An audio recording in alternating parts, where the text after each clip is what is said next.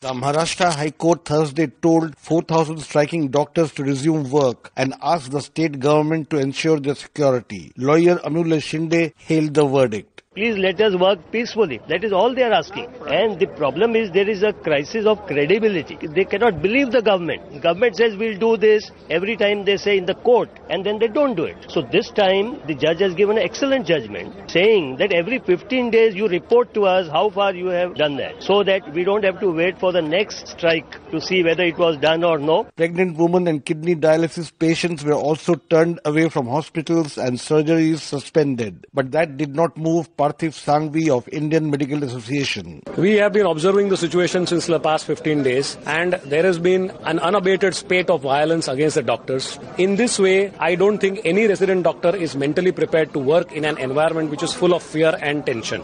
In order to support these resident doctors, we at Indian Medical Association, a representation of 40,000 member doctors across the state of Maharashtra, have today decided to go on an indefinite strike for these resident doctors till their demands are not met, and that is provision of adequate security. In Delhi, 20,000 doctors walked away from medical wards on Thursday, and those who manned emergency services came in battle gear, explained physician Mohit Gupta. They are giving an indication to the whole public that doctors are not secure, they are not provided with the security. So if judiciary says this type of things, then we have to find out some solution, and the solution we are trying is that we will provide helmets to all our residents so that at least they can save their heads. It may not be a good day to fall ill in Maharashtra, and worse still in Delhi, where this weekend could see a medical crisis unfolding. For Newsbreak, this is Anna Sen reporting from New Delhi.